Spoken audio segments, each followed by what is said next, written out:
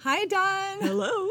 I'm very excited to be back with Gift Girls Faith Season 2 for us to have our kickoff conversation. I know I had another conversation with Scott while we were quarantined big time, but this is sort of our official kickoff conversation. I'm back here at your house. Yes. Outside. We are outside on the back patio, so we have the wind to contend with, but hopefully that won't be too distracting. On a lovely day. We couldn't have asked for a nicer day. It just confirms that this was the right thing to do under extraordinary circumstances and obstacles. We've talked and how can we do this? How could it work? What will we do? And here we are. Right. And of course, at the beginning of the summer, I was just at the beginning of the quarantine, just had no headspace with the remote schooling and all of that to even think about any of these interesting things. What a year. I mean, everything went on the record player, complete shift. Yes. So. I mean, I remember saying to you in the summer, we got together at one point and saying, everything interesting about me is just dead right now. I remember you saying that. You were like, I'm just not in touch with the interesting part of myself. I remember those days of younger children and the needs and just the constant, nature of parenting at that point. And, it's rough. And how was your COVID experience? Oh, my goodness. I mean, it's still going on and on and on, I know. On and on. Yeah, it's exhausting, isn't it? I think all of us feel it, just that fatigue. But when I was thinking back on it, variety of experiences that I've heard, some people are bored to death with, the same old, and I've had so much change. It seems strange. We sold our house, and we were actually at Disney World I'm banging the table again, in Florida, when my daughter's trip for school got canceled, and she was supposed to be coming down there for spring training for softball, and then they're not coming, and we're already there, in the airport, thinking, what should we do now? And nobody knew what was happening. This was March 10th. And anyway, we spent a few strange days in Florida and came back to living with my mom and dad. And so we were moved into my parents' house while we were looking for our next home, which just stopped. Everything stopped. And so my college kids came home, and there were 8 of us tucked into that. It's not a tiny house. There was enough room. Nobody had to sleep on a couch.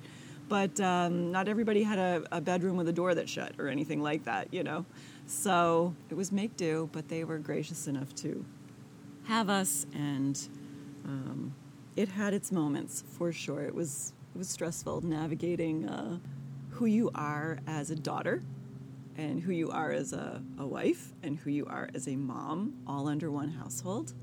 If you're not used to that, it's challenging. And then with all the uncertainties in the world going on.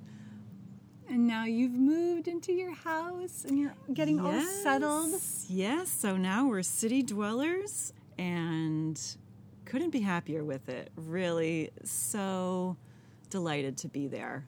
And it's starting to feel like home. Again, it's a strange time to be new in the neighborhood. People are quite friendly, walking their dogs and, walking by, and yet there aren't really conversations to be had, or there are no invites, and that kind of thing. It's more well, under normal circumstances, we have a Halloween party and, we'd have you over.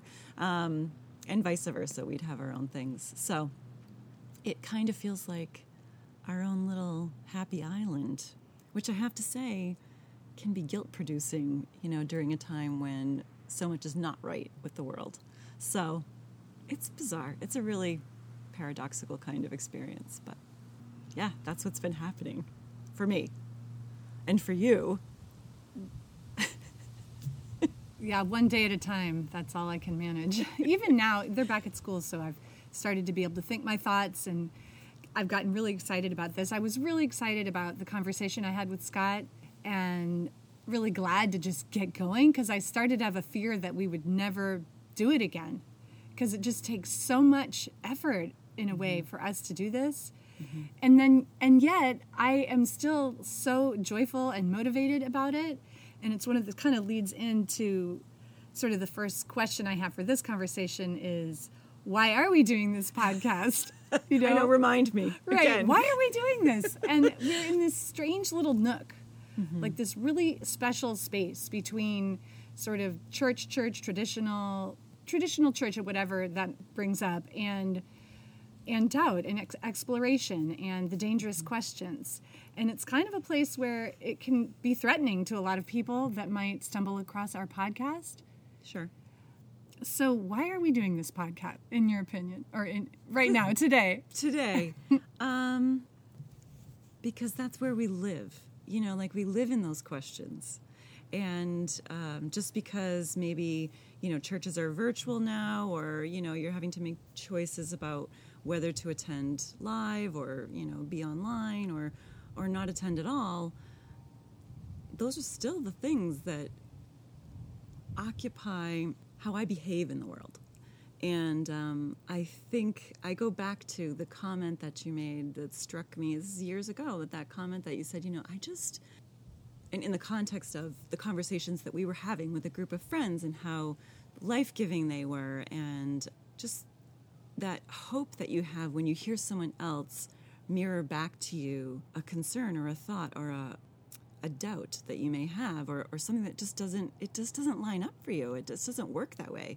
And to have someone else validate that, how enriching and powerful that really was, to let you know that the ground still holds. It's still there, even though it feels rocky and turbulent. And you said at that time, I just want to free Jesus from the chains that we have him in, from this box that we keep him in. And I remember laughing, and at times that comment will come back to me, and I'll think, that's completely outrageous. It's completely, what's the right word? When you're full of yourself, like right. Audacious, that you think we could do that, And yet, that is what I keep coming back to, that so many times the systems or the circles that we run in, if you're a Christian, have this sense that this is where Jesus belongs, this is where God belongs, this is how he works, we have it figured out. And, we have some books, I feel like diving right into the book we're going to talk about because it leads right there. But that's why, Well, I do think we should. I mean, I did write that down just in my note here, like that. I said it sort of foreshadows the book that we're going to talk about in our next episode. Right. But he says that a lot of people get to a point where it's not adding up, and they can either, the quote is, reject religion or suppress doubts. Mm-hmm. But I really believe there's a third way, and I think that's what we've been doing from day one, is there is a third way. You don't have to reject your faith, and you don't have to suppress or pretend or quiet yourself or hide. Right. And that's what I think we're doing. We're just opening up that third way for ourselves, and then hopefully encouraging others to entertain those sort of faith-saving questions. Mm-hmm. And that's, it's not for everybody. For some people, there really isn't any desire to question further, and that's okay. That everybody's on their own journey. But for those people that would either walk away and just completely reject faith, there's hope. There's and it's just fascinating stuff. Right. So I feel like I wanted to acknowledge that I'm doing it for me too. Uh-huh. It's like I feel like I have been quieted all my life, even though I grew up in a secular environment, because I'm still part of our society, which asks women to be quiet and to not shine too brightly, and to come under authority. And this, I learned that just growing up in a secular home, let alone the church world of patriarchy and, hierarchy and all of those structures that feel unmovable. And it's one thing I heard someone this week say, that podcasts are the new pulpit. What do you think of that? Here I am being arrogant and audacious again.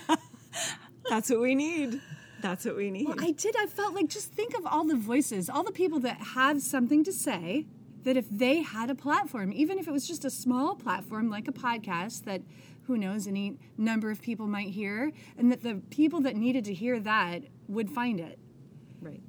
As opposed to all this control over who gets to speak and who gets to ask questions. Mm-hmm. So I do feel like that excitement about, oh my gosh, like just the way this happened. We started this podcast before we could ever have imagined what would happen to our world. Absolutely. And now it's impossible to meet at church in a big group, especially the bigger churches. Right. So this whole model that every church has been striving after, having a big church, growing the church, getting more butts in the seats, yes. all of that is absolutely at a standstill. And I think it will be maybe a permanent change to sort of the way we do church. Yes. Mm-hmm. And not everybody feels the need to do a podcast, but anybody that does have a voice or something to say or a question or a thought they want to share, it's a powerful medium. It's very intimate. It's true. Yeah, it's changed my life.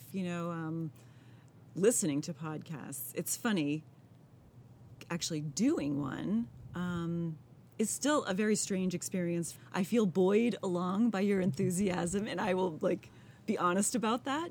So I have these mixed emotions when I do my prep, for doing one of these recordings, and I have to remind myself that I'm not reviewing this book. I'm not here to teach or to be an expert. In fact, one of the podcasts I listen to is called By Evolving Faith, which is a conference you and I attended, and Sarah Bessey is one of the hosts, and she made this comment during a podcast I just listened to that I loved. She said, when you're able to doubt and ask questions, like kind of poke the beehive, and you're given that permission, it allows you to become a student and not an expert. And so that's the mode that I want to stay in. And when I start doing prep, I start turning into now I have to make sure I say this, and we have to, but really what I look for is having this conversation with you and hoping that maybe someone else will benefit from it, that there would be other people who, if they could be, would choose to be at this table with us, would choose to pick up a book like this and spend the time reading and asking their own questions and bringing their own questions to the table. And that has been life-giving for me as an experience. And this is sort of like the next morphing of that. So I keep kind of taking the next step, let's do it. Let's do this again. Let's try, So how are we going to approach the content in this next season, considering all that's gone on? Right. We've talked about this separately, privately rather. We're two white women. How to even begin is scary. It's like the words are forming in my mind, and I'm hesitant to even say them. It. Right? Say it. Well, we're women of privilege. We have the ability to do this, to have time in our lives where we can do this. And first, I just want to say, for myself, this year has been one of those sort of startlingly when the earth is shifting underneath you kind of feelings in terms of racial injustice. And even a step back from that, I'm ashamed to say, even in terms of current events. I have led a life privileged enough that I didn't even really have to pay attention to what was happening in the world unless I wanted to. And I didn't want to. I was brought up in a home that was very much patriarchal, and we did not talk about politics. We didn't talk about current events at dinner. We talked about the church, and everything was through the lens of what was happening in the church because my dad is a pastor. It was, men who decided who would be voted for and, how to think about things. And I remember that specifically not finding a place for myself there. And that sounds like an excuse, and perhaps some of it is, because I took two classes. I took one class in high school called Constitutional Law, and I took a current events class or something in college. And I remember being fascinated that all this was happening, and I wasn't part of it. I felt new to it. And yet I didn't know how to take it into my life. Like when I would hear about, I'm trying to think of a specific example, something happening, I won't be able to from that time. I didn't know how to respond to it. I didn't know what to do with that information. That didn't translate into, well, get them to come to church. That didn't translate into they just need to be saved, although that was sometimes the answer. We just need to make sure that their eternal destiny is taken care of, and these other problems they'll just, either God will show up miraculously. I don't know. I don't remember. But that was not how any of it was framed. And so I have been able to live my life choosing not to know, choosing to be ignorant about things that happen all the time because I can't think of a way to respond to it. And this year, being in quarantine with very little happening, I left my job. I haven't gone back, so I wasn't working. My kids were all home.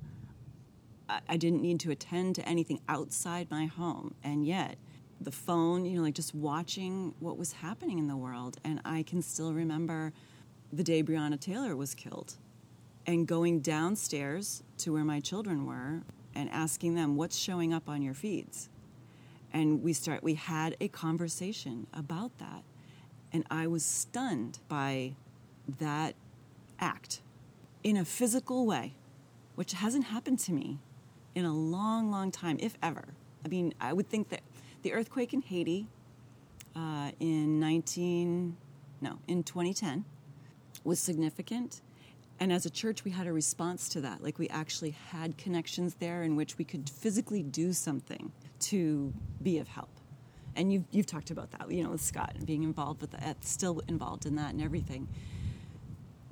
But this year, having these things brought, I would say you can't avoid seeing it, but you still can. You still can. And so I'm just like a baby, waking up to some of these things that I am mutually ashamed of. And then as soon as I take a little baby step forward, I congratulate myself for. And it becomes this pride thing that I have to constantly navigate. I went to my first protest this year. I've never done that before. And I had that exact feeling. I was ashamed that at 52 years old, I had never put myself bodily in place to make a statement for people who needed support. But back to the original thought, how do we proceed and talk about these things now? Right. When it's fraught with landmines everywhere. Right. Well, it makes me think a little bit about the podcast as the pulpit, because in a way, when you have the traditional hierarchy of church, you have one person, maybe more than one, a group of people that control all the content. That in a way, the hierarchy of the church is a brilliant way to repress people from asking those questions or having the motivation. I think part of what, I've been thinking about this for years, that being passive in church, it just can't be God's will. To have one person talking or a handful of people controlling the content and everybody else passively taking it in. And then, okay, supposedly they're supposed to go out then and do. But do they? Do people? I think it has to be connected. You can't just take in somebody else's words and then do something. You first have to make it your own. And I think this it has area to happen to you. Right. And this work in anti-racism, it's I gave up my responsibility to do something. Right? And it just prevents people from doing the work that is so clearly laid out in the Bible.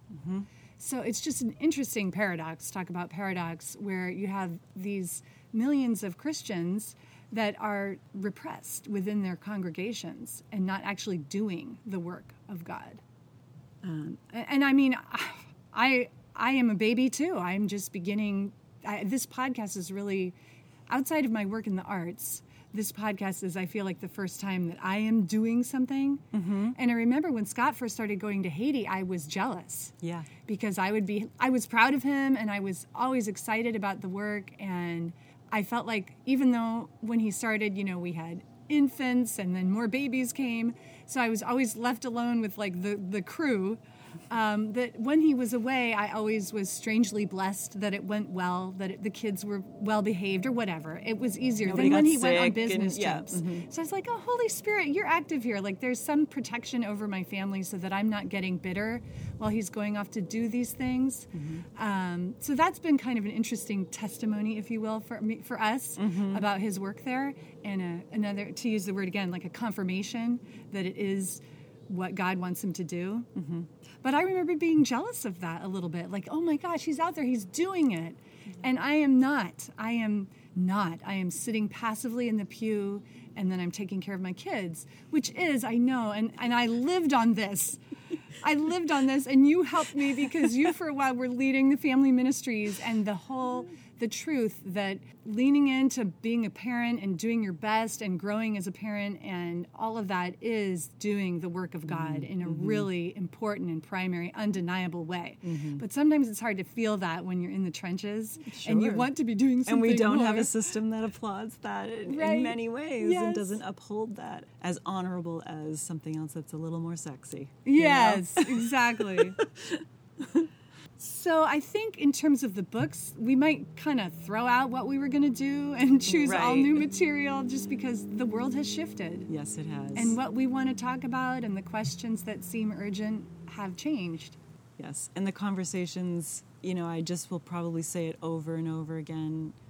I'm a student and not an expert. I'm a student and not an expert. And I want to keep that frame of mind, as we move forward. Some of the books I read this year, I have a couple that just life-changing, but I don't have it, It isn't something that I could necessarily give to other people. It's just still a conversation that I'm having with myself and with you, and hopefully, with the online audience. So that's great. I'm excited. So next time we're going to be discussing The Idolatry of God by Peter Rollins, a very interesting book. So that will be what we start with. It is fascinating. Yes, certainly a provocative book, and that is what we decided to name this season, Provocative Conversations. And I struggled with titles. Remember at one point you said, what if we title it Conversations That Will Get You Kicked Out of Your Small Group? And I wanted to name it that, but it just didn't flow. But that really is sort of the idea. And until you can have those conversations, like for me at least, I don't feel like I'm living an authentic, faithful life. Yep. Bring it. Yeah. So should we pray over this season? Sure. Do you want to do that, or shall I do that? I can do that. Okay. I can do that. I'm going to use the terms that you use because I just love it. Mother, Father, God. Thank you for the opportunity to express our thoughts, to explore, to be humbled, to learn, and to grow. Thank you that you bless those things, that it's part of who we know you to be. A God of creation, a God of growth, a God of bringing seasons, the ebb and flow of life. And for every person who is listening, who's reading along, who's in any way thinking about the conversations that we have, I pray that you would bring to them new insight, a fresh perspective, a thought that gives them a place where they feel at home, a connection with others that helps them transcend feeling isolated or feeling defeated or feeling despair. Because this is a year that we lean hard on hope. And thank you that you are the God of hope. And thank you that you are already in these conversations and none of them are appalling to you or offensive to you or surprising to you. You're that big. We ask all these things in your name. Amen. Amen. And if you guys want to check out some of our other recordings from season 1, you can find us at giftgirls.blog. That's our website. Also, you can email us at giftgirlsfaith@gmail.com. And we hope you will email us with questions and suggestions. In fact, the idolatry of God was a suggestion from a listener. Oh, great. Which is really exciting. But you had already read it, right? I had. And I hadn't. But at that point, I bought it, and it We're will off be an and running. interesting ride. Yes, it will. All right. Goodbye.